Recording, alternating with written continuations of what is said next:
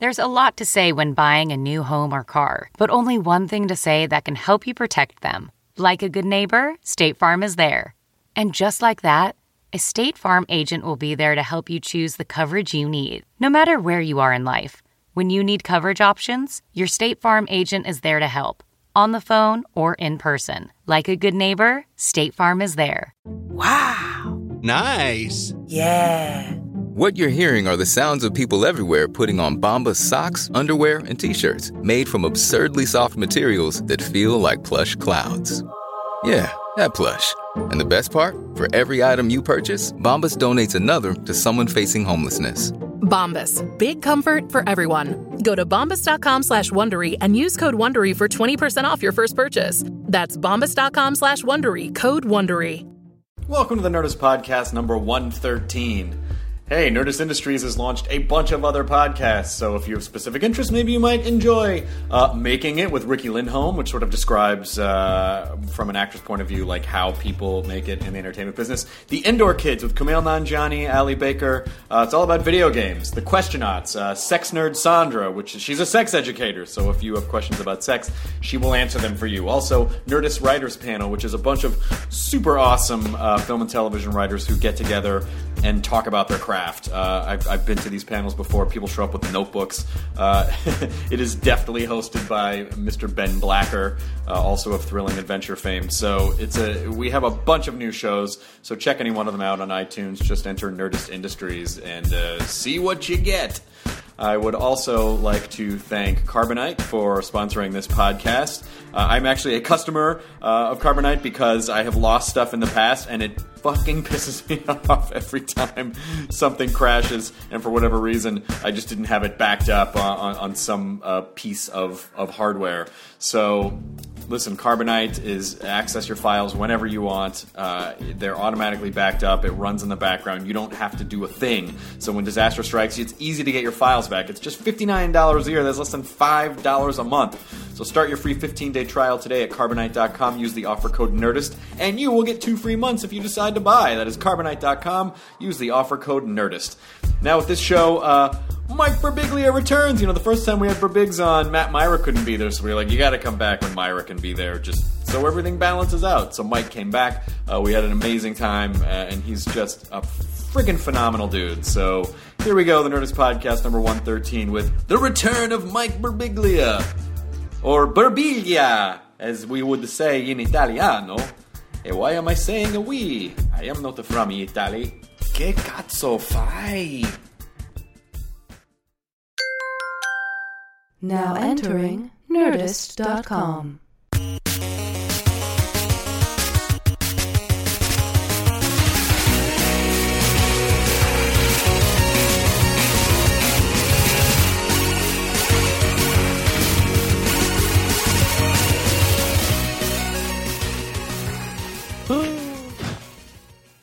Everybody's having a podcast. I don't know why, but maybe We're having a podcast. Does it work? That one does not work. Still? Why would you? Turn it on. It's on. We were doing that before. It didn't work. Yeah, it's yeah, cough button stuff. I get it. You go, The biggest- That's lit. That's light. Whatever. Mac Birbiglia in America. Wow. I wish I could just leave that. I think we all know that song. He sings it every episode. It's just working out now. Here's an interesting thing: is that I found out that there is a flag code, American flag code, that was established, I believe, in the 1930s, which was essentially put in place just to make sure that people respected the flag.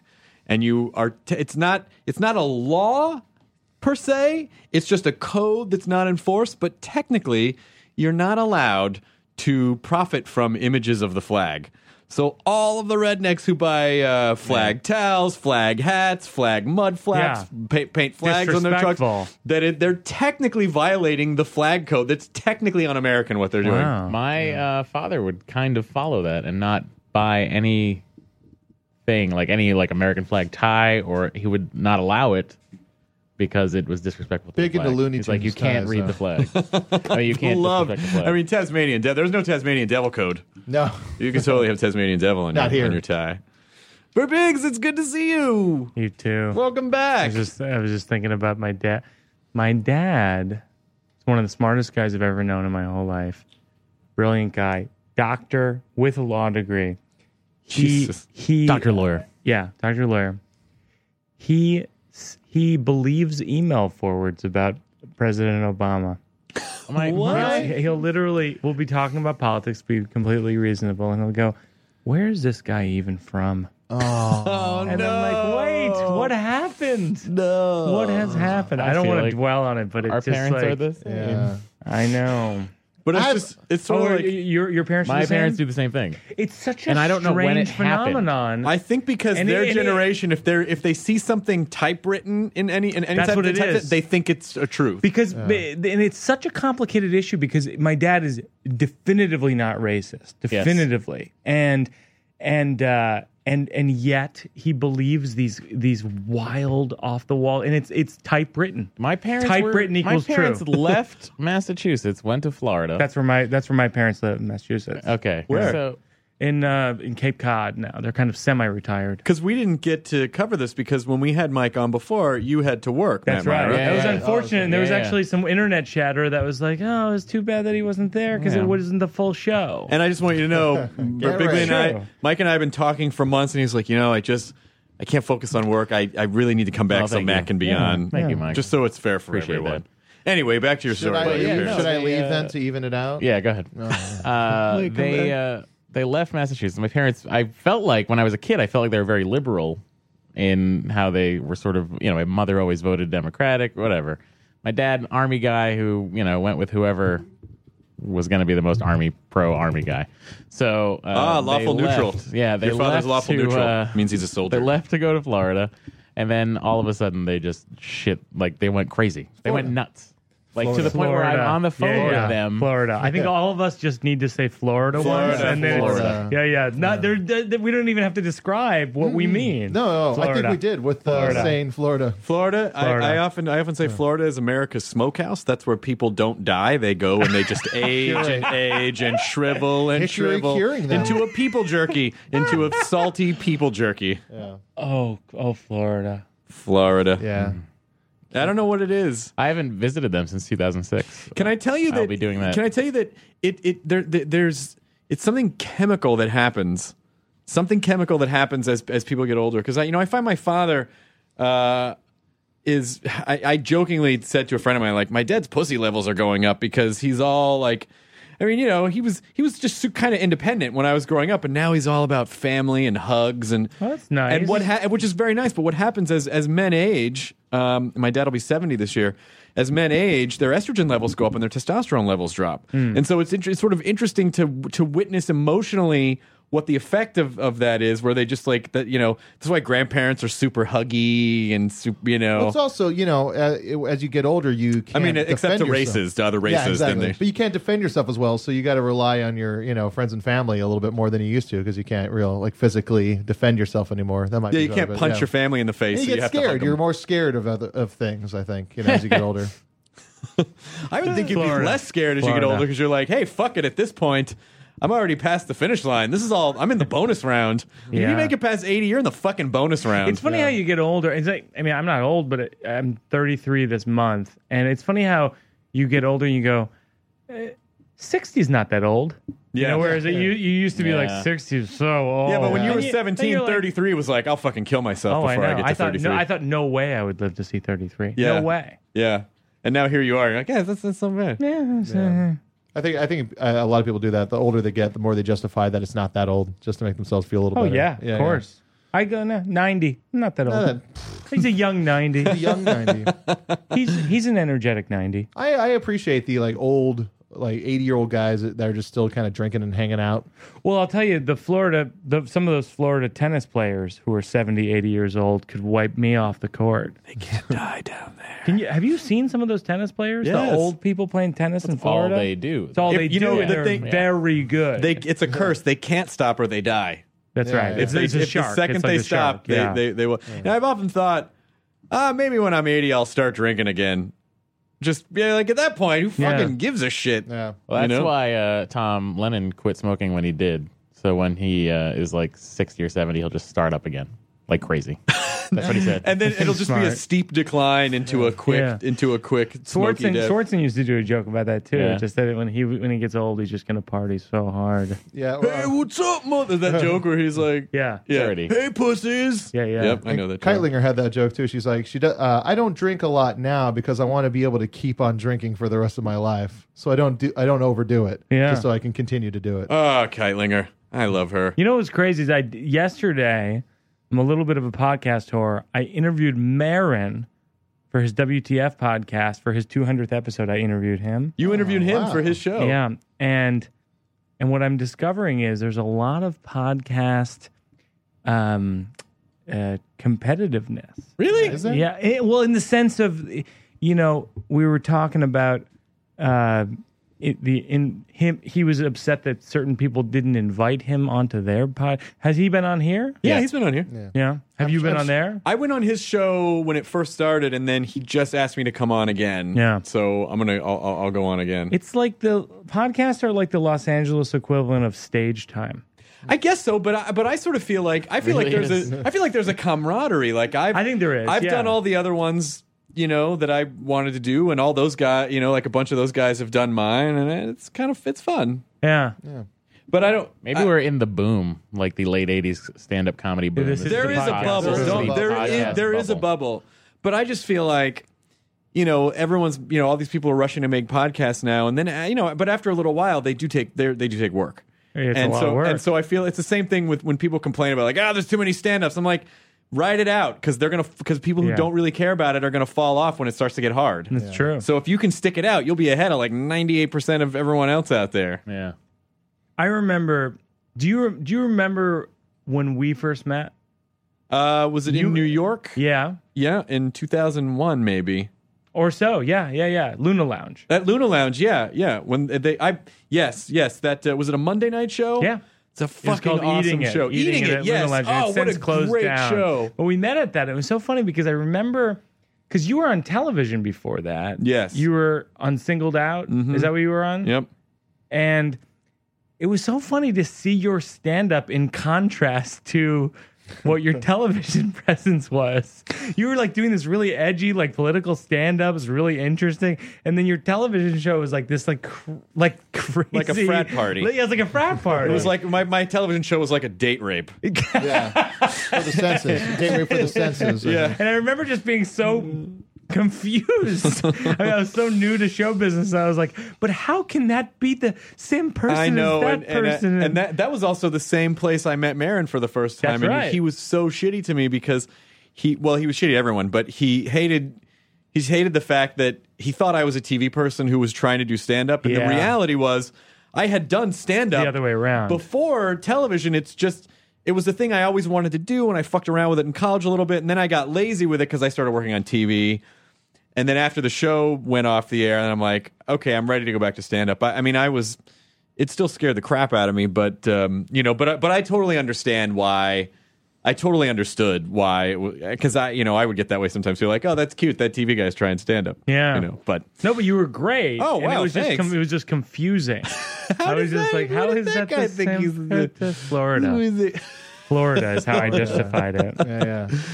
I love that show. Dude. Florida. What if Florida were just the word you use to describe a paragraph of text that you don't understand? Florida. Yeah. It's all Florida to me, man. Like a contract. Florida. Where if you don't understand something in the margin in the red, you just draw the shape of Florida next to it. Then everyone just think you're drawing a dick on stuff. Yeah. Like, no. Look Which at is the craggy. Fine too. Yeah. No, too. I actually think it matches up perfectly. Well, actually, the dick is what you draw when you think something's really awesome. You draw a boner. You're like, wait, is this Florida or Is that a boner? an upside down Florida? Well, it's kind of a Florida boner. I don't get it, but I'm very excited about it. That seems like a good drinking game. Florida or boner? You guys say Florida or boner? I might name this episode Florida or boner. Florida or boner? Florida is Texas with a beach. Has anybody ever said that? No, I was actually trying. I was thinking in my head about how it's ridiculous because it's like you think of Florida, it's like there's so much beach. Yeah. It's mostly beach. Yeah, it's got a lot, but it is the furthest thing from it when you go there.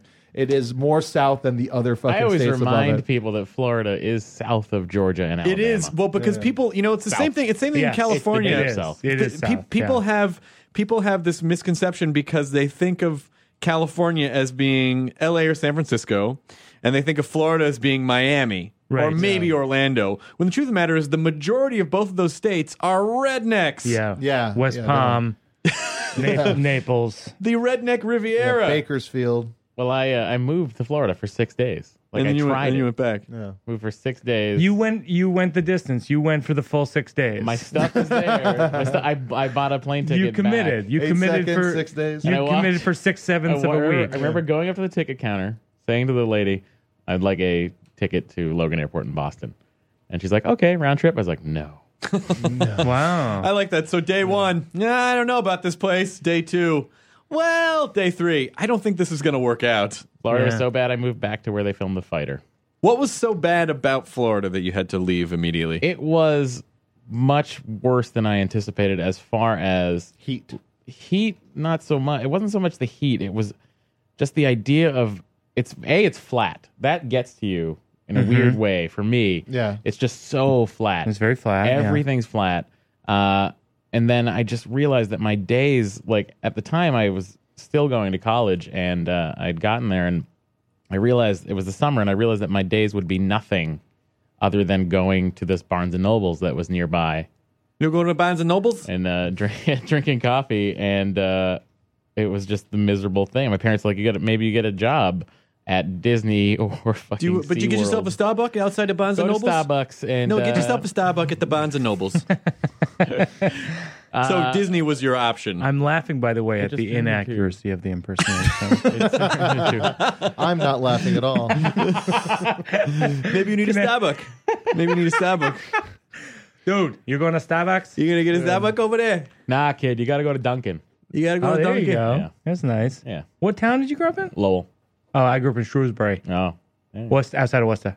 Outside Worcester. That's a... But yeah, no, it was just a miserable place, and it was horrible. It was a horrible thing. I don't recommend anybody move to Florida. If you're listening to this podcast and you're thinking about it. Some people really care for Florida. Yeah. Because on paper, Like LeBron James. Florida looks great. On paper, you got the beach. No income tax. You got no income tax. Yeah. You got it's a tax shelter. It's they can never take away your property, right? Isn't that another thing in Florida? There's no eminent domain? Probably. Yeah. I'll, for the sake of argument, Let's say, sure. yeah, why not? Yeah. One They can't great thing take in away your Florida- property. Hey! It's like any extreme of like liberal or conservative talk radio. It's just like, yeah, we'll say that shit. Sure. Yeah, we'll just Yeah. make up some shit. I'm and here it to take sounds your fun. property. You Something can't never do hear on that. those stations. All right. But this is right, right? And sure. they can't take away your property. If you shout it enough, it becomes true on the radio. I'll give you that. Yeah. But Florida has NASA, which is great. I love NASA. Yeah. Just in case they're listening, I want to take it away from me. Cape Yeah, Canaveral. that's a good idea. Cape Canaveral. I'm looking forward to that. You'll probably already have been there by the time we put Well, then they can't. Well, fucking Florida sucks. Even Cape Canaveral's shitty. But Florida, like, do you, Chris? Do you play Florida? I played Fort Lauderdale. Okay. I played the Improv in Fort Lauderdale, which is a very nice club, but Sure. the vibe, it's basically in a like a City Walk style. Yeah, You played of course. it. You They're played it. taking. Well, city walks are taking over America. City Walk's taking over America, so yeah, it's there's 14 in every town. It's on basically. Public, private. it's on an Indian gaming land. So there's a Hard Rock hotel. Everyone's in Vegas mode, and that's Vegas mode. And again, the club is beautiful, and the people there were very nice. But Vegas mode is very hard for me to digest. Mm-hmm. And what do you mean by Vegas mode? Vegas mode, like it's. They're turning over the room fast. No. Everyone's in Vegas mode, like, hey, I can do whatever the fuck I want. I'm in Vegas. Fuck everybody. I'm gonna take my dick out. Yeah, like Florida. the I'm price gonna of the piss in this hotel wall room. and smoke in that Yeah, room. yeah. And, The price of the hotel room is your price of admission of just being a complete asshole. and people coming back to their rooms at 3 o'clock and they're like, oh my god, you saw that girl's tits! Like just as loud as you could possibly, just the most. Which is really what your show is all about. Yeah, it really is. I like to hoot it up about the ladies and their jugs. I think they're called. I know. and it's you know, the vibe of it was a little less nerdy. You whoop people up. This is what I hear about I like your to live whoop people shows. into a frothy frenzy. Yeah. Welcome to whooping comedy style. You guys ready to laugh? I can't hear you. Somebody needs some tequila. You know, he's making a lot of references to things they know. And Hurricanes are half price when Hardwick's on stage. When they go home. you go on the road quite a bit. Yeah, most weekends. I see your schedule sometimes on the internet. And what's the breakup at this point when you tour in terms of the people who are coming to see you and the people who are going to the comedy club? Now I'm doing like small theaters, and so it's all you. nerds. It's all you. Yes, Yeah, everyone who's there comes on purpose, which That's is great. Isn't I mean, that is you know, for any comedians listening, that I think is the best thing that can possibly happen. yes, in your career. they want to be there. I want them to be there. That to me is better than having a fucking sitcom or movie career or anything. Yeah. Because when you do stand up and people come to see you on purpose, unbelievable. Yeah, it's euphoric. You know who goes against that? Norm Macdonald says he hates doing theaters and he loves actually just the club atmosphere for comedy. Huh. Yeah, he it's some interview I think for CC Insider or something like that. But he was just talking about how he needs it's like if they make an effort to pay attention, he likes it better. He likes trying to be able to pull them in as opposed to everybody just sitting straight and looking right at him. Yeah. He likes people around tables. He likes people wrapping around the stage. I just love the vibe of everyone. It's like, you guys know why you're here. I know why you're here. We already have a shared bank of it's like an old friend. Yeah, we have a bunch of old relationship friends. already. Yeah. I don't have to spend the first 3 minutes trying to tell you who I am to justify the next 45 minutes. Let's be friends. Now listen to this. Yeah. So I do appreciate that. And I was in New York. I've actually been in New York like 7 times since last year, but I was walking down 7th Avenue, I think, and right around the West Village. Around 7 p.m. I think I saw it was your theater. That's where it is. Because I took a picture of my girlfriend's boyfriend. Oh, thank you so much. Yes, I was so excited. You have a theater for that show? Yeah. Oh, wow. It's the Barrow Street Theater, and we have what Chris is talking about is out front is a big, sign. It's a big poster of the show. That's incredible. For the show, and it's really cool. Sorry, I didn't know that. That's awesome. Thanks. Yeah, and we've been running for about 4 months, and it closes. I don't know when you'll post this, but June 25th. Okay. Yesterday. Hey, I'm sorry it closed. No, that's good though. You planned. What a closing night gala that was. Yeah, we could keep going, but I'm shooting a film soon. So you're shooting the film version of Sleepwalk with Me with Ira Glass, right? He's producing, and I'm directing and starring in it. I love seeing your name in the This American Life app. Is it? It talks about the other contributors, and your name is in there. Oh, that's cool. That's really cool. I mean, what's so interesting because the show route. How do you find when you're doing that? So when you do that show for 4 months, do you approach it the same way as stand up, where you're constantly tweaking it, or do you set it and then you're like, that's it? Constantly. Do you set it and forget it? I'm constantly tweaking, but in previews, which is what they call it, the first 3 weeks or so. And it's constant changes. Yeah. And in January I went to Australia and Montreal and San Francisco to the Sketch Fest. Yep. And that was like constant changes. And now it's like, little tweaks. But is that just a seven shows a week? It's a full theater week. I mean, that's go ahead, Jonah. Oh no, I mean, do you find yourself changing it like a normal live comedy show? Where I can't. I can't because it's very specifically designed. So like, even if I improvise, it's within this construct that I have to understand that I can't give something away. Like, for example, if how do I describe this? I'm married now, but in the show, the whole show is about how I decided to get married. And so because I make this joke in the show. Like for a long time, I decided like I'm not going to get married until I'm sure that nothing else good can happen in my life. And I was determined to not get married. And the whole show is about how I was, how right I was about that. Like I didn't believe in the idea of marriage, and the ending of it is I get married, and so I don't wear like a wedding ring in the show and all that kind of stuff. Spoiler alert! Yeah, no, I know. No, but in the so when I improvise, if you're in a comedy club or at a theater and it's just free association, you maybe mention your wife, or maybe mention people who you're close with, or mention something, that's off the top of your head. And you kind of can't do that within the construct of a show with a narrative as such. Yeah. It's kind of a boring concept, but it's true. No, I get it. It's easier. You can derail easier in a comedy club because you can just jump to whatever. I mean, it's only as linear. I mean, you can make your set whatever you want it to be. Yeah. Like, oh, this doesn't have to be the closer. I can move this, and I can move this. It's very modular that way. And also the way that my director Seth Barish and I build my shows, Sleepwalk with Me and My Girlfriend's Boyfriend, the same way, is that every single thing that I say in some way contributes to the final line of the show. Mm-hmm. Oh, that's great. So if you just say something,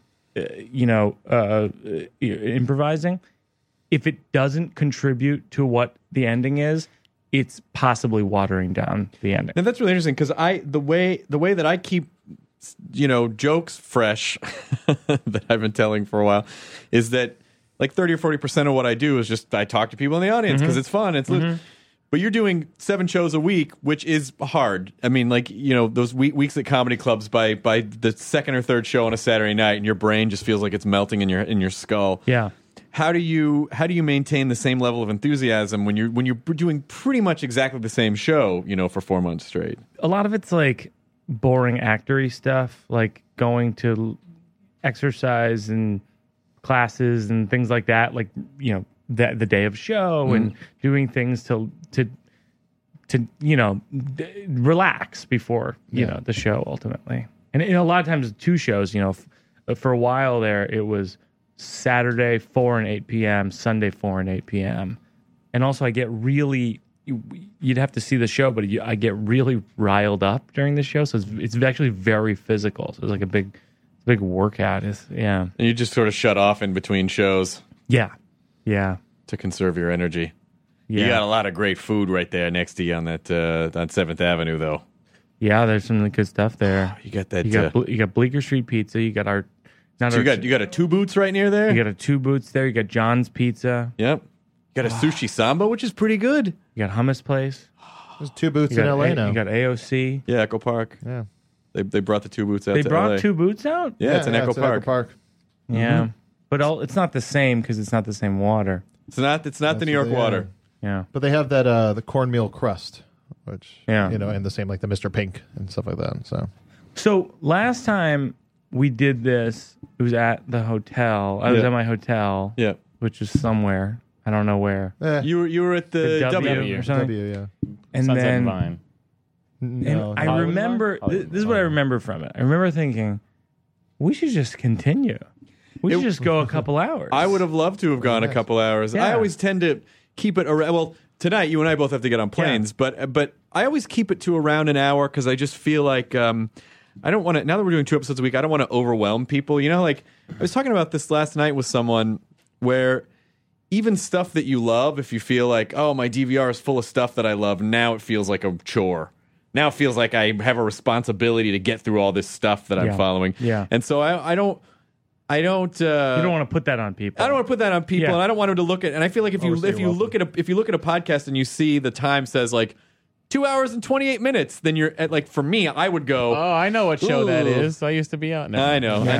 I feel that way about it. Even if my friend sends me a web video, and so I press play and then I see how long it is, and if it's over 3 minutes, I just usually just don't even bother. I don't have the time to watch someone else's web video. Then I sit and contemplate it for 6 minutes when I could have just watched the video. But this is the thing that and it was because I interviewed Marin last night. I Did he make it all about him? I couldn't talk about myself at all. I don't interview people usually, and so I actually do want to tell people who are listening to if they like me or if they're familiar with me at all, please get my new album Sleepwalk with Me, which just came out and is on iTunes. And I'll tell you why they should get it. Okay, this is the first time I've said this. There was a New York Times article a couple weeks ago about. I think Pandora. I don't even know Pandora. I don't understand what these things are. It's a music streaming service that creates playlists around music that you like. And now they have comedians on there. So there was a thing where they were launching a comedy channel or whatever, and their reference of the comedy business, the record business, was that This week in Billboard comedy, Mike Birbiglia's album was number 1, which is a nice thing to be. How many albums did he sell? No. Guess. Number 1 on Billboard? Number 1 on Billboard. 14,000? Is that's your guess? That's my guess. 5,000. That's what I was going to say. You and me. No, you already guessed. I did. Okay. All right, 8,000. I said 14,000. Oh, what was yours? 5. 2,700. It's amazing. It's amazing. Number 1. But number 1 album. That's how the band, the Melvins. 2,700. And it was in the New York Times as an example of how the comedy business is over. But it's not that the comedy business is over. It's the comedy music, the comedy record business is over. But what happened is, and I'm so proud of this album. It's the album that I basically is the accumulation of like my entire life of wanting to make the perfect comedy album, and it's that. And at this point, it's been out for a month, and now it's like 7,000 records or something like that. I'm sure, but like it's so few. It's probably 50 times that the amount of people have received it and listened to it and enjoyed it. Though. Yeah, that's the tricky part. Is that the people downloaded it and then they show it to their friends. I mean, and that's just kind of. I would look at our manager Alex and I. We would look at for the last few years. We would look at the Billboard top 10 charts for comedy albums. And it almost put me off comedy a couple of years ago just because there were like 3 that sold the shitload, like, Dane Cook and the Blue Collar guys, and then Hedberg. And so you would see like 1 million albums sold, and then another 1 million albums sold, and then like numbers 5 is 60,000. Like it was an insane gap. Yeah. And then comics that you love, like guys that you think, everyone knows them, 13,000. Sure. People just don't, Well, that's something I was mentioning earlier was that like the Melvins, who have been around for over 20 years. Yeah, they love the Melvins. Yeah, they're great, but they've never been anywhere close to being on the Billboard charts. Their last album got on the charts, and it's because they made it kind of a special edition. It was like on vinyl and stuff like that. And a lot of people bought it. Not a lot, but a lot for them. And they finally got onto the Billboard charts, and they used it in an article as an example to talk about how bad the rest of the music industry is doing. That the Melvins are on the charts. Yeah, but the Melvins are fucking stoked because it's still like there's people still buying their records. But it's funny because it's like someone at a party recently was making fun of a band. I'm not going to say who the band was, but they were like, look at this. It was a popular band.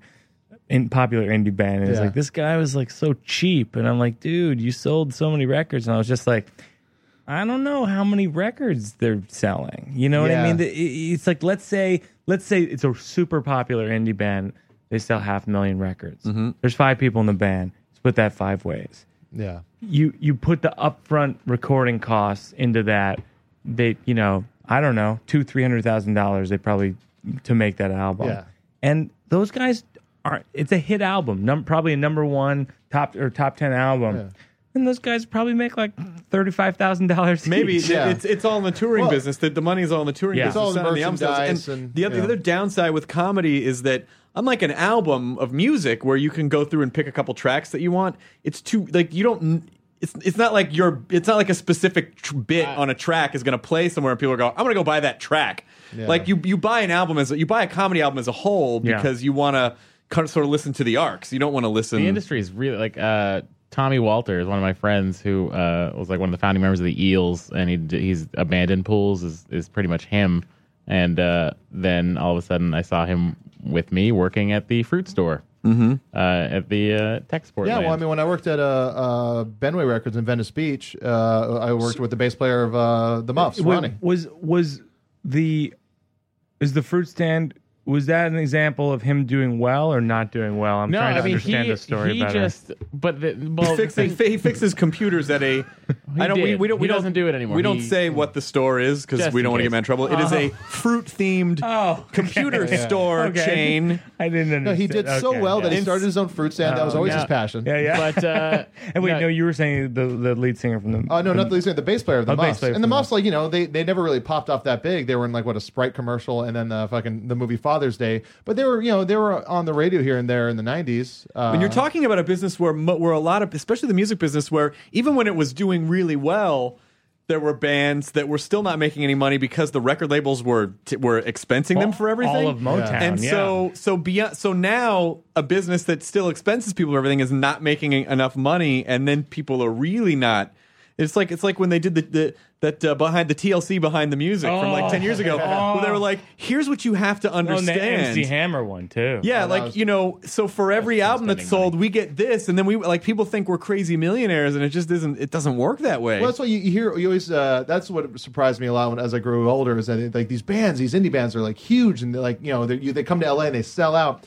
Big theaters and stuff like that. But I was like, why don't they move to like bigger cities? They're all still living in their small towns. It's because if they stay there, they can like live comfortably. That's right. People don't ever think like you have these grand ideas about how you want to tour and the kind of show you want to put on. It's like, like when I bring Furman with me, sometimes they'll go, we need a screen. We want to do video, and they're like, all right, well, it's $1,200 to rent the screen. Yeah. And so I'm sure people tell you this all the time, and they go, Mike, you should do a tour with like 4 other comics that you all love. And it's like, yeah, but then, you go to this theater, it costs like $5,000 just to turn the lights on in the theater. Yeah. So we have to get to that point just to break even. Yep. Then we got to pay everyone. It's just like everyone loses money with the travel. Yeah. Then it's merch. You got to do it in merch.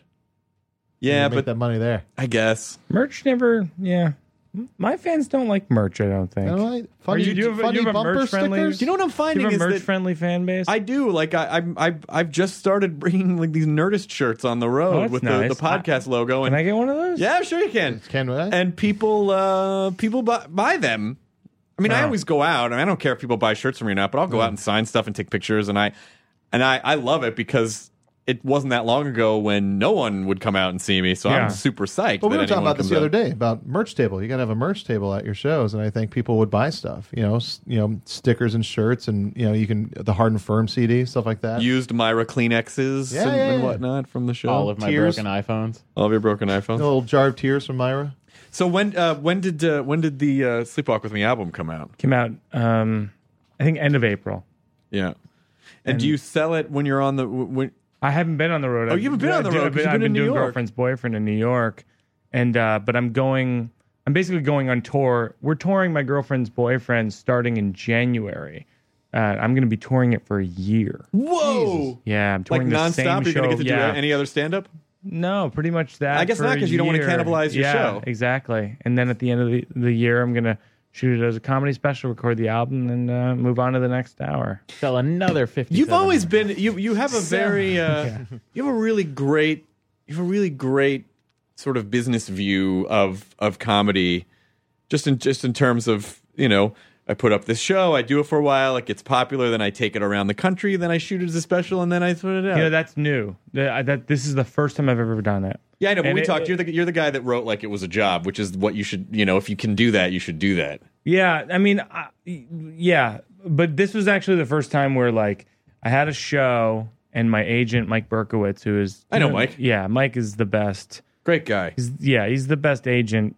Mike I mean, Berkowitz. honestly, if anyone, I don't even know if this is pertinent to anyone's life listening, but for my money, he is absolutely the best at what he does. He's a booking agent. He books Louis C.K. and Craig Ferguson and Kevin Hart and Aziz Ansari and me and a bunch of people. So all of those listening, have him be your booking agent. Done. He's Mike Berkowitz's email is unbelievable. No, but he actually was the person who was like, oh, you have to take out the show as is, and so that's what we're doing. And I'm sure you noticed that when you started the second show, it was probably a bit easier than when you started the first show, right? I mean, you have a huge following now. It's different, yeah. Lately, and the This American Life people are really nice. Yeah. The Moth people are really nice. The people who listen to this podcast from when I was on last time, I still get emails about that. Well, what's shocking to me is when I think, okay, when I go to New York, I can go do 2 shows there, but then I can't go back there for 6 months or 9 months or a year. And, you've got people coming out to see your show when you've done it 200 times. Yeah. No, like Sleepwalk With Me, we had 35,000 people come see the Jesus show. Christ. And who do you take on the road with you? Like a stage director, a guy in charge of lights?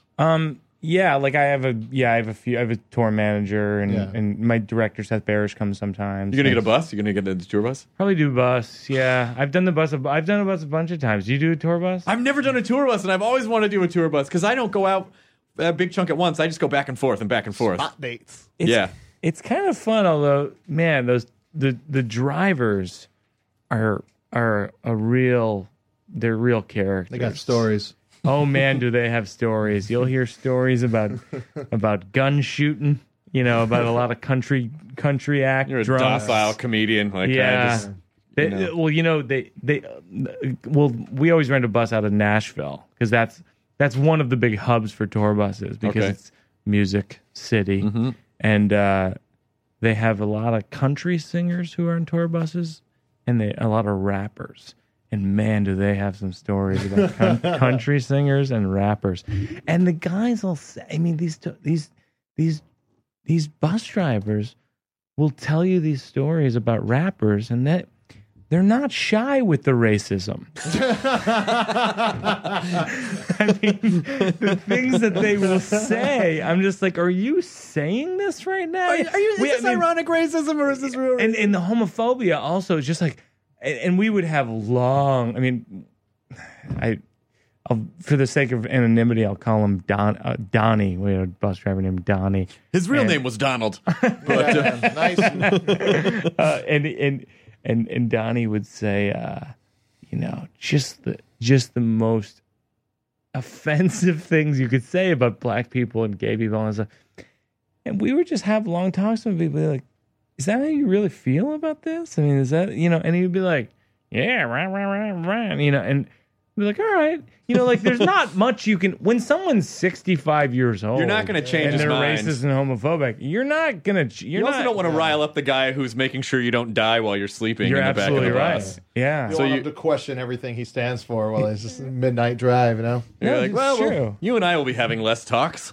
Yeah, and it's such a strange thing, with racism. You just go, well, because I always say this whenever people go, you say because of, let me phrase this right, because I'm trying to about Florida. Regarding Florida, regarding Obama, right? A lot of times people who are on the right who are very anti-Obama will go, well, you're just saying that people who don't like him are racist, but how, they're not racist. And you go, okay, well, some of them are, right? You know what I mean? Like, right. And whenever I say that, I always go, well, okay. And they'll go, how do you know? And I go, okay, well, imagine, before he was elected president, there were racist people in the country, right? Yeah. And I get them to agree to that. And I go, okay, so imagine you're one of those people. And you're so racist that, like, you would be upset if there was a black guy who was your waiter at a restaurant.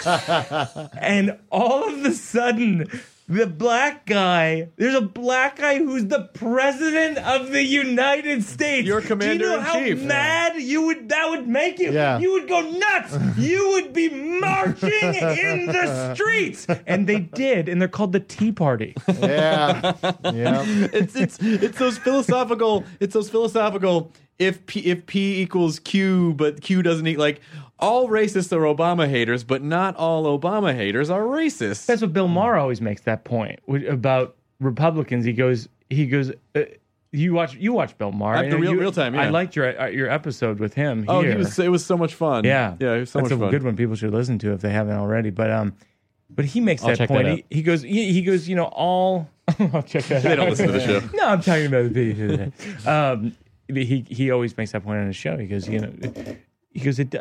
not all Republicans are racist, but all racists, probably Republicans. Well, I mean, just ideologically, you wouldn't fall liberally, really, if you're racist, because many of the platforms would not be congruent with your core belief system. I want more government, but I don't want them to help the blacks. Yeah. You just wouldn't.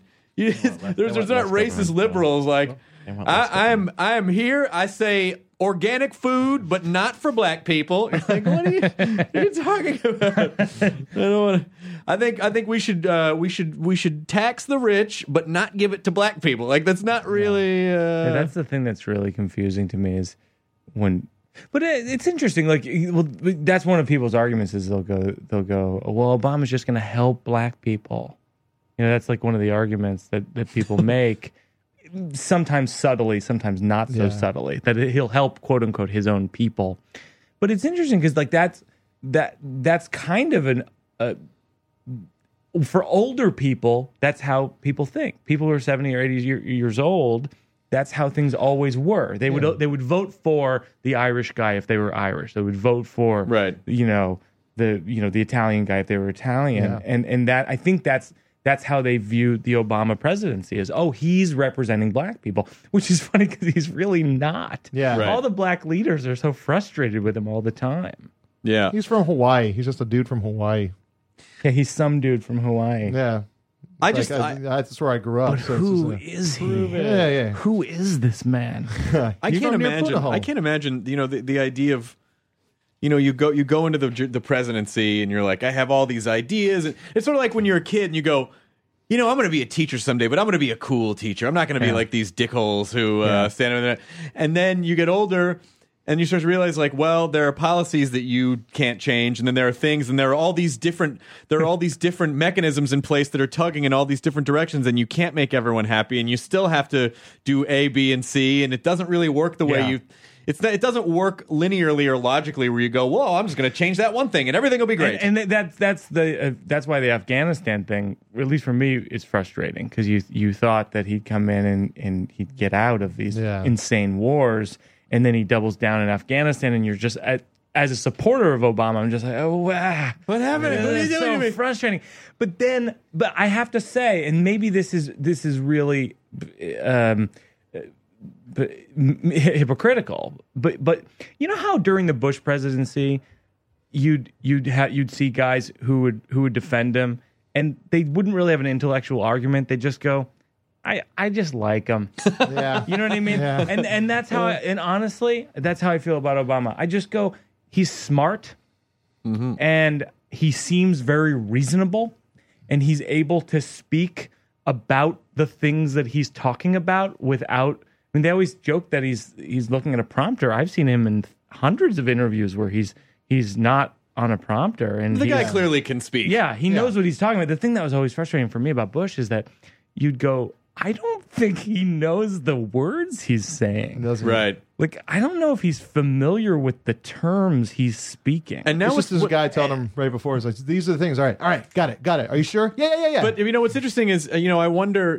But I've become that with Obama, which I'm a little embarrassed about, where I'm like, he's not perfect, but he seems like a smart guy. But there's there's a certain, he has a certain statuesque presidential quality about him. And I think people are generally going to vote for the guy that they think looks like like when people are on the fence. Yep. And so, because I was watching the Republican. Here comes Mitt Romney. Well, exactly. Mitt Romney. It almost doesn't even matter what he says. He's like a cartoon president. He looks like a cartoon president. And you look at poor Palenti, and you're just like, he doesn't really. It's like Ralph Nader. Ralph Nader. You're like, we're not gonna vote for our uncle with a twitch. Yeah. Was it Warren Harding? There was like the one president was just like literally one of the worst presidents we've ever had, but he was tall and handsome and. And people were like, "Oh, that guy looks like the president. He looks like the archetypal president." Well, that was apparent during the election between Nixon and Kennedy, and people who watched the televised debates That's right. were very adamant about how they're like, "Oh, Kennedy clearly won. That handsome guy won." Yeah. But everyone that listened to it on radio, which a large portion of people still did at the time, were convinced that Nixon came out on top of those debates. You know what that says, guys? Our president's got to be fuckable. President's got to have a fuckable president. Totally fuck Mitt Romney. I want a hot person telling me bad news as much as I can. That's how I want to take it. I liked Romney when he was the governor of Massachusetts. He got universal health care in Massachusetts put through, and he was very tan, which I don't understand because I saw him in the winter. His skin, he's just constantly. Perfect. We buried a soldier, a Marine that died in Iraq at the funeral home, and he came to the wake. Really? Yeah, and he looked great doing it. Listen, I don't, for whatever, and I do to a degree. I do know. I do have an understanding of some of the things that the Mormons believe in, and you've seen Book of Mormon, so you know. Not seen Book of Mormon. I wish I'd seen Book of Mormon. But date a girl who comes from a Mormon background, and but is not herself. But the most pleasant people you could ever. I love going to Salt Lake City. Always people smiling at you, and friendly. They'll have you in their home. When I go to Salt Lake City, I will talk to the, I forget the theater's name. There's a theater there that's right near a college, and it's beautiful, 2,000-seat theater. And whenever I'm there, I'll talk to the ushers, and for like an hour or 2 hours, I'll talk to them about. I'll be like, explain this part of Mormonism, explain this part, and I'm telling them I think this is crazy, right. But I love talking about it, and I really like you. And then some people are like, and they're very reasonable, and they're lovely people. And some people, the people are like, yeah, but then they have sex with underage girls and they marry like five. Right. Like, well, yes, some of them do that, right. but the crazy ones who live in the forest. There are crazy sects everywhere. There are crazy people everywhere. Yeah. We just don't have a label for all of them. Some of them we just say they're fucked up. That's just the forest edition of Mormons. Yeah, that's a small sect. Yeah, but you're talking about the forest edition. Yeah. The forest edition of any religion is a little. Can I go back to something you said earlier? Sure. Talking to the old guy, the bus driver. Yeah, you reminded me of a story. I was performing. Furman and I were performing at Knox College in Illinois, and we're in this small town at a beautiful theater, and there's an usher there. He's an old guy. And it's almost like you can't get mad at old guy racism when it's not. He wasn't angry. He wasn't benign. It's just like benign. It's just how he was because we were just kind of talking to him because we were standing there and we're just making conversation. So we're like, oh, so is this city like mainly a college town? And he was like, oh no, I mean back in the old days there were a little bit, but a lot of them left. And we're like, what are you talking about? And he goes, hey, it's not a colored town anymore. And we're like, but he was just so like, oh, you poor old guy. But is that racism or vernacular? I mean, it was his vernacular. He didn't really seem to have an opinion one way or another about it. Nor was he an observation. Yeah, because I always feel bad for like people my parents' age sometimes. Like my mom will say, colored or Negro or something like that. I know my butthole just closes up so tight. Like, please don't. But she's not in no way racist. In no way. Yeah. And so it always pains me when people call people out on language. Like I actually get really frustrated when people get mad about any language thing. I mean, I got mad at Marin. I don't know. I got mad at Marin because he was like calling out Gallagher during that interview he did with Gallagher about something that come on, Gallagher. he was saying was homophobic. But actually, it actually was kind of homophobic. So I'm actually dialing the story back. But so it's a bad example. But I do get frustrated when language becomes all important. I mean, I don't know. Like the Anthony Weiner thing, I think is kind of a crazy example of kind of a non-story. I mean, I don't know how you guys feel about it. Very much but a non-story. I mean, it's a non-story and that ends in a resignation. I mean, that's a really terrifying thing. There's worse things that have happened. It is, but here two things I think are at play. I mean, like he did it. If he had done it once or twice, I think people would have forgiven him. But he did it like hundreds of times. Oh, is that right? Like I guess I didn't know that. I guess there were like 200 texts with this porn star. He has a huge penis, though. And then a bunch of, but what I think part of it is people. I feel like he's in a bad position. I feel like so many politicians, probably they just all do it. I assume they all do it. I don't know, man. Like, sex stuff is just weird. That's like personal stuff between him and these girls. And like, everyone gets weird with sex stuff, you know? Thing, though, why not have another Twitter account besides your official Twitter? How are they supposed to know that he's representative Anthony Weiner? That was actually kind of sad, that aspect of it. Like, you have TweetDeck with your Twitter. I can't, and I have the row for me, that I... whatever, the people I follow, and then the middle, it's like my people who mention me, my @Birbigs account, and then on the right is like direct message. And I can't even imagine putting in that column a picture of my penis. I mean, I can't even imagine it seems like a joke. Having it in the same, like same it's thing. With your face, with your face in it, with your face in it. But I guess it's just. This is so crazy imagining even doing that. I guess you just feel like, I mean, like once or twice you might go, all right, he was just fucking around, but I think it is indicative of a serious mental deficiency if you do it hundreds of times, and then you're like, well, maybe I don't want that guy making decisions on my behalf and being my representative. But I will say that that we're at a time, I think now more than ever, where people are charged with anger, about their shitty lives, about the economy, for sure. And so the second you see someone where you can be like, fuck that guy, you're gonna, all the anger that you feel is gonna come out. He got caught. He got T-boned at the intersection of fuck that guy, and I can't believe this. Yep, wrong place, wrong time. Yeah, it's just down the block from LeBron James. It's just. The sex stuff, I feel the same way that you do, where it's like, like with Bill Clinton, and people get mad when I say this. It's like, the way I feel about Bill Clinton is like, okay, he got blown under his desk, but at least he was at his desk. It's like above the desk, he's getting work done, he's balancing the budget. He's working on peace in Northern Ireland. Below the desk, he's relieving stress. And that's not for us to see. That's why there's that's why it's covered on the other side of the desk. We're not supposed to care. I know everyone should be held accountable for their actions, but I almost wonder. I mean, I don't know what it's like to be in a position of extreme power. And if you're in a position of extreme power, I don't know what happens to your brain or what kind of ways you need to relieve stress or how, like, all the weird deviant things that everyone carries inside them starts to creep out. I just don't know. Well, let me tell you. I'm not saying it's okay, but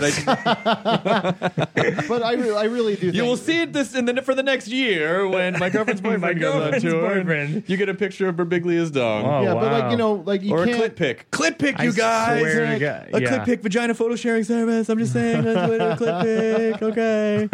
On Clitter. I really don't think it's like everyone does weird things when it comes to the like sex. It's like everyone kind of has the things that you do with a girl in like on a daily basis or wherever shouldn't have anything to do with like how you walk down the street. The two shouldn't have anything to do with each other. But if you're married and your wife is pregnant and you're sending pictures of your dick to other people, it's like and you're doing it a lot. There's something not right. There's something not right. But then what's okay? So, but you have to put it in perspective. Also, it's like that happened, and that's a big news story for about a week, and then there's the Supreme Court decision that allows private corporations to buy the government, and that's on for a day. Yeah, that's on for a day, and no one even really understands it. Yeah, and Anthony Weiner's on for like. What, 2 weeks? It's all it's hate driven and it's news driven because the news media knows. They know. I mean, people forget news is a business. They need to sell magazines. They need to sell papers. They need to get ratings, and so they're going to put the things on that are going to charge people. Guys, and you can't wrap your mind around like that corporation would have to send pictures of its dick to the government for people to care about it. Yeah. There's a reason that Law and Order SVU is the only Law and Order left on. Sex sells. No. Oh, is the original Law and Order not on anymore? No, got canceled a couple years ago. Are you serious? How did I miss that? Oh, you probably. Is SVU sex focused? It's the Special Victims Unit, and as Wolf wanted to call it, he wanted to call it the Sex Victims Unit, but NBC was like, well, maybe we can't call it that. We'll call it Special Victims Unit. Yeah, it's the Sex Crimes Division of Law and Order, and that's the only one that's still on. Interesting. They don't have the different cities still. No. They got rid of you that. sure it's not because the other ones just ran for 15 years? Chris Maloney's leaving. That's all I've heard. Yeah, of SVU. I didn't realize that. Guys, I'm sorry to break that to you. Well, that's okay. As long as there's still a bunch of, as long as Miami, CSI Miami. Thank you. Forgot the words for CSI Miami. Yeah! Meet the new boss. Where are you heading in the coming weeks? Actually, I'm going to D.C. I will have been to D.C. by the time this goes up. I'm going to the Arlington Draft House in D.C., which is a great place. I've heard that's awesome. I'm doing that Friday and Saturday night, and then I'm off until I don't travel again until the Just for Laughs Montreal. Oh, no kidding. Yeah. Wow. What show are you doing there? Are you doing your own show? We're going to do a podcast there, and then I'm doing a gala show, and then I'm doing a couple of like nerd themed shows, and then I'll probably host. I don't know. Maybe they'll have me host New Faces or something. Who's hosting your gala? Do you know? I don't know. I did it last summer. Steve Martin host my gala. You got Steve Martin. I did it last summer too, and I got Holy Cheech and cow. Chong. Actually, That's cool too. They had me on Louis Black's, and I was like, Hey, "Oh man, my that's god!" cool, too. Hey, it's not Steve Martin. They had me on. They had me on. This broke my heart a little bit. They had me on Louis Black's, and I was like, "Holy shit, it's gonna be fucking awesome." Yeah. Like 2 days before, they're like, "Yeah, Louis doesn't really get the nerd thing, so we're gonna move you." I'm like, "Oh," and they moved me to Cheech and Chong. Wait, get the nerd thing. He doesn't get the nerd They thing? said he didn't get the nerd. I don't know the real story. What is Nerdist? I don't get I don't know if Louis Black. I mean, of course, in my egocentric comic mind, I'm like, oh, he knows who I am and does not think I'm funny and does not want me on a show. The truth is, I'm sure he does not know who I am, and that's probably why he was like, oh, I don't know who that guy is, and that doesn't sound like it's anything I want it. So he just he kind of it sort of kicked me off the show, but not in a malicious way. Well, Hang in there, Big C. I think you guys will be happy to know that Steve Martin requested me. God damn it, that's awesome! Oh, Hey, but Cheech and Chong I'm is cool, kidding. too. I'm totally kidding. I'm totally Did kidding. you talk to him? I talked to him, but I'm totally kidding. No, but you guys tell me what you talk to him. What do you say? What do you say to Steve Martin? I spoke to him briefly. I mean, it actually is weird. It's weird when someone's as famous as Steve Martin because they're famous also in the room where people are famous. Yeah. Right. Like I went to Neil Young last month in New York and at Lincoln Center, and it was amazing. And then I went backstage, and it's like Trey Anastasio's there, and Jim Cramer from Mad Money. It's like the Jim people. Cramer. I don't know, like the people in the backstage, and then Neil Young comes in. It's like, oh my god! But Steve Martin was a similar thing. He's such an icon that it's I don't know how he exists because everybody is staring at him every second, which is that funny he is in the room. which is ironic Side views. because he probably hates that. Oh yeah, Because he's apparently I don't. I tweeted him before to come on the show and then after did he tweet back? he tweeted back, but it was a polite but sort of like a cock block for a podcast cock block. But I mean he was like, oh, I'm not really That'd be doing like any the press most right now. amazing get of all the time, right? But then I thought about it. I All was the like, time. I don't know if I could. I don't know if I could have him on.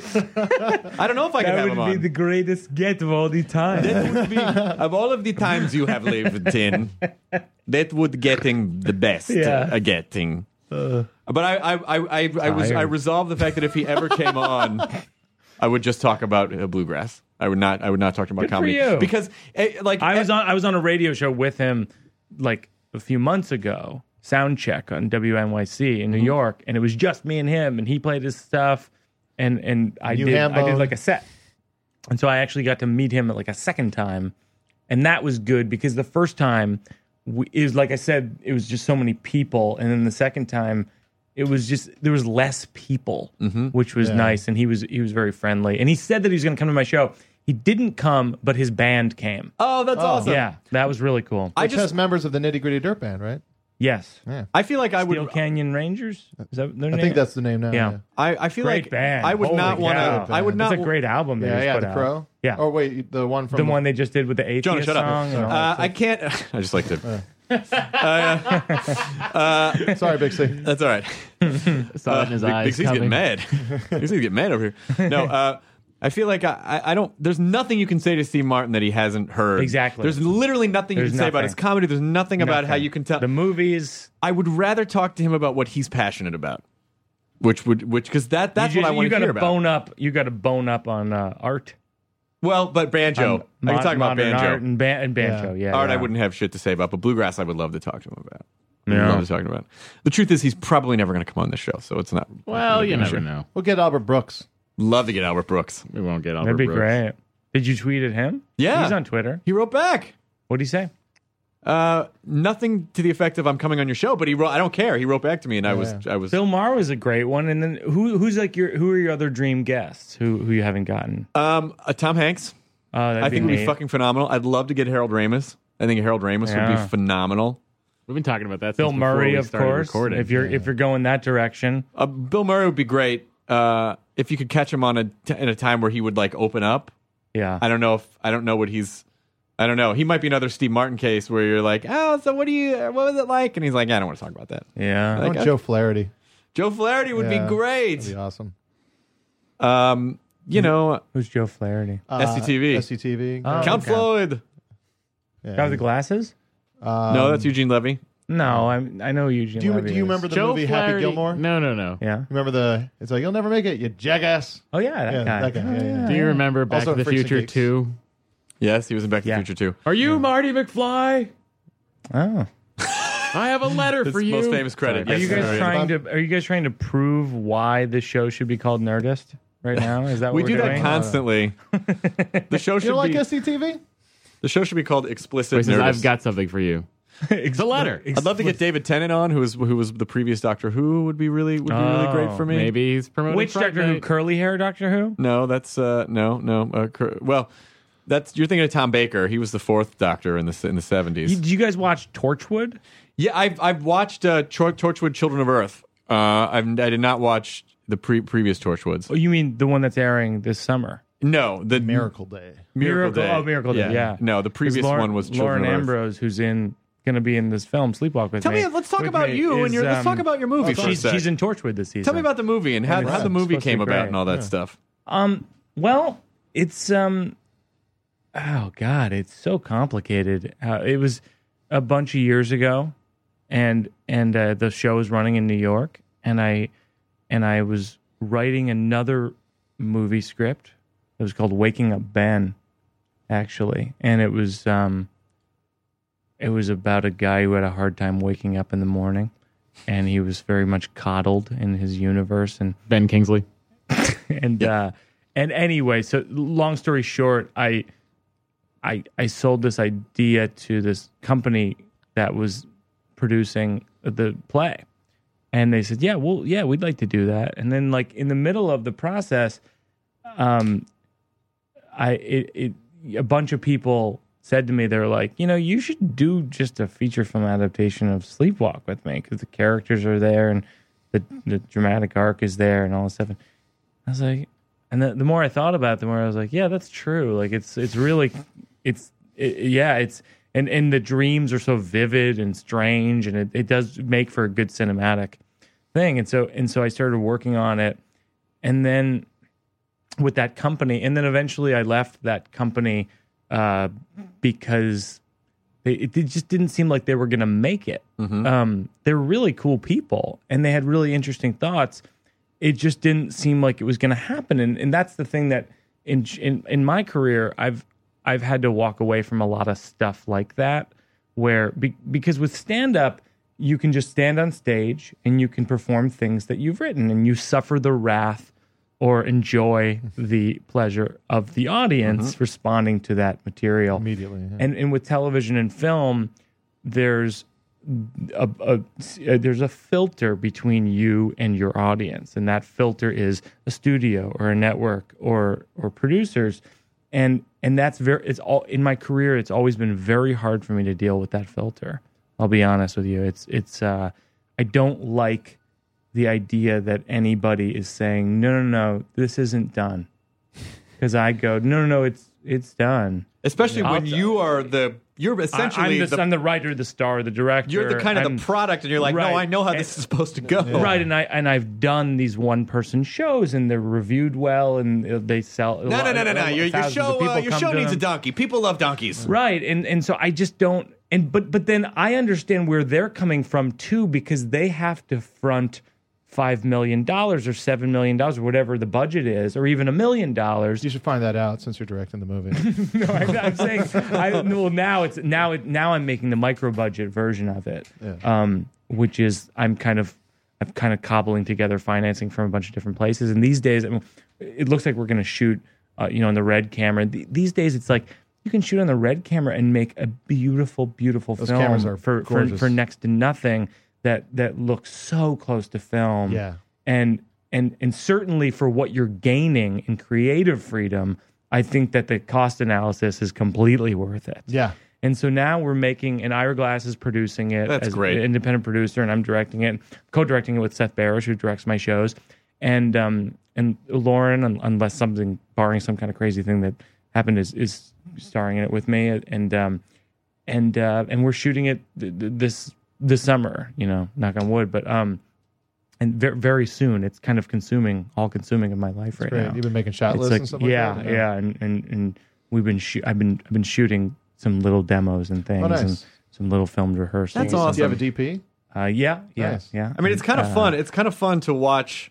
It's fun to watch your career and watch you, branch out and start experimenting in different spaces. Where it's like, oh, he's doing stand-up, but now he's doing a one-man show. He's got a book.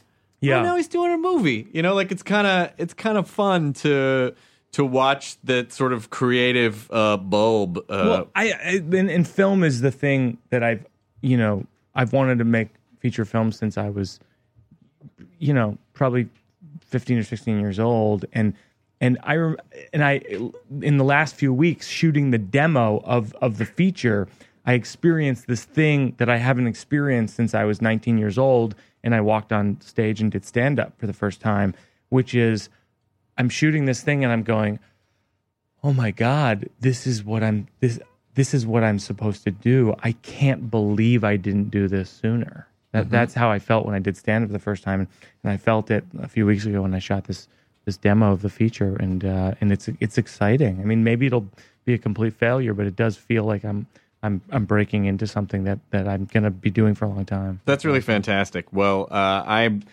hate to. I know again we have to cut off the interview because I have to get to the airport and you have to get to the airport. Same deal. But I honestly could talk to you for like 3 more hours. I know. I love hanging out. So I think we should do this a few times a year. I'm telling you, you can totally be a recurring guest on the show whenever you're in town or I'm in New York. We'll get you back on and just talk. I think the starting point should just always be Florida. Florida. Yeah. Yeah, and then we should just go from there. From there, yeah. We should just discuss our feelings about Florida at that moment, and then see where that takes us. Do you think it'll be that much different from any other point in time? It's just about all of our personal feelings And about how we're Florida feeling about it at that time, point. Yeah. Florida. So one of us is going to be like, I don't know, starting to kind of feel okay about Florida. Whoa. See? And then we'll take us to him. That's a Florida moment. Tune in next time when I'll be Birbiglia is on. in Florida in 2 weeks. Hey, don't ruin the next episode. What will Matt say? I did live in Florida for a little while. My mother's from Miami. My dad lives in Central Florida. So I've spent quite a lot of time in Florida. The humidity is just too much for my body. Well, thanks a lot, you guys. Thank you very much. Mike. Oh, and people should buy your album, Sleepwalk With on Me. iTunes. On iTunes. Get up there. Let's not make Mike Birbiglia an example. Let's not make his success an example of how bad things are going. Let's have Boy, if the Gotta media, be the Melvins of the comedy. media can Print a make retraction. anything negative. Make anything negative. I get it. Come on, Mike Birbiglia, the Melvins of comedy. Oh, Yeah, see, there you that's go. not bad though. Yeah. Oh, was your drummer almost in Nirvana too?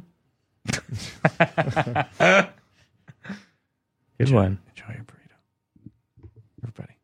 Enjoy your burrito. That guy doesn't play with him anymore. It's the guy from Big Business now. Good one, Jonah. That's a really good one. Are we still recording? Maybe. Now leaving Nerdist.com. Enjoy your burrito. This episode of the Nerdist Podcast is brought to you by Carbonite Online Backup. Easy, automatic, unlimited backup for your computer files. Try it free for 15 days at Carbonite.com. Use the offer code NERDIST.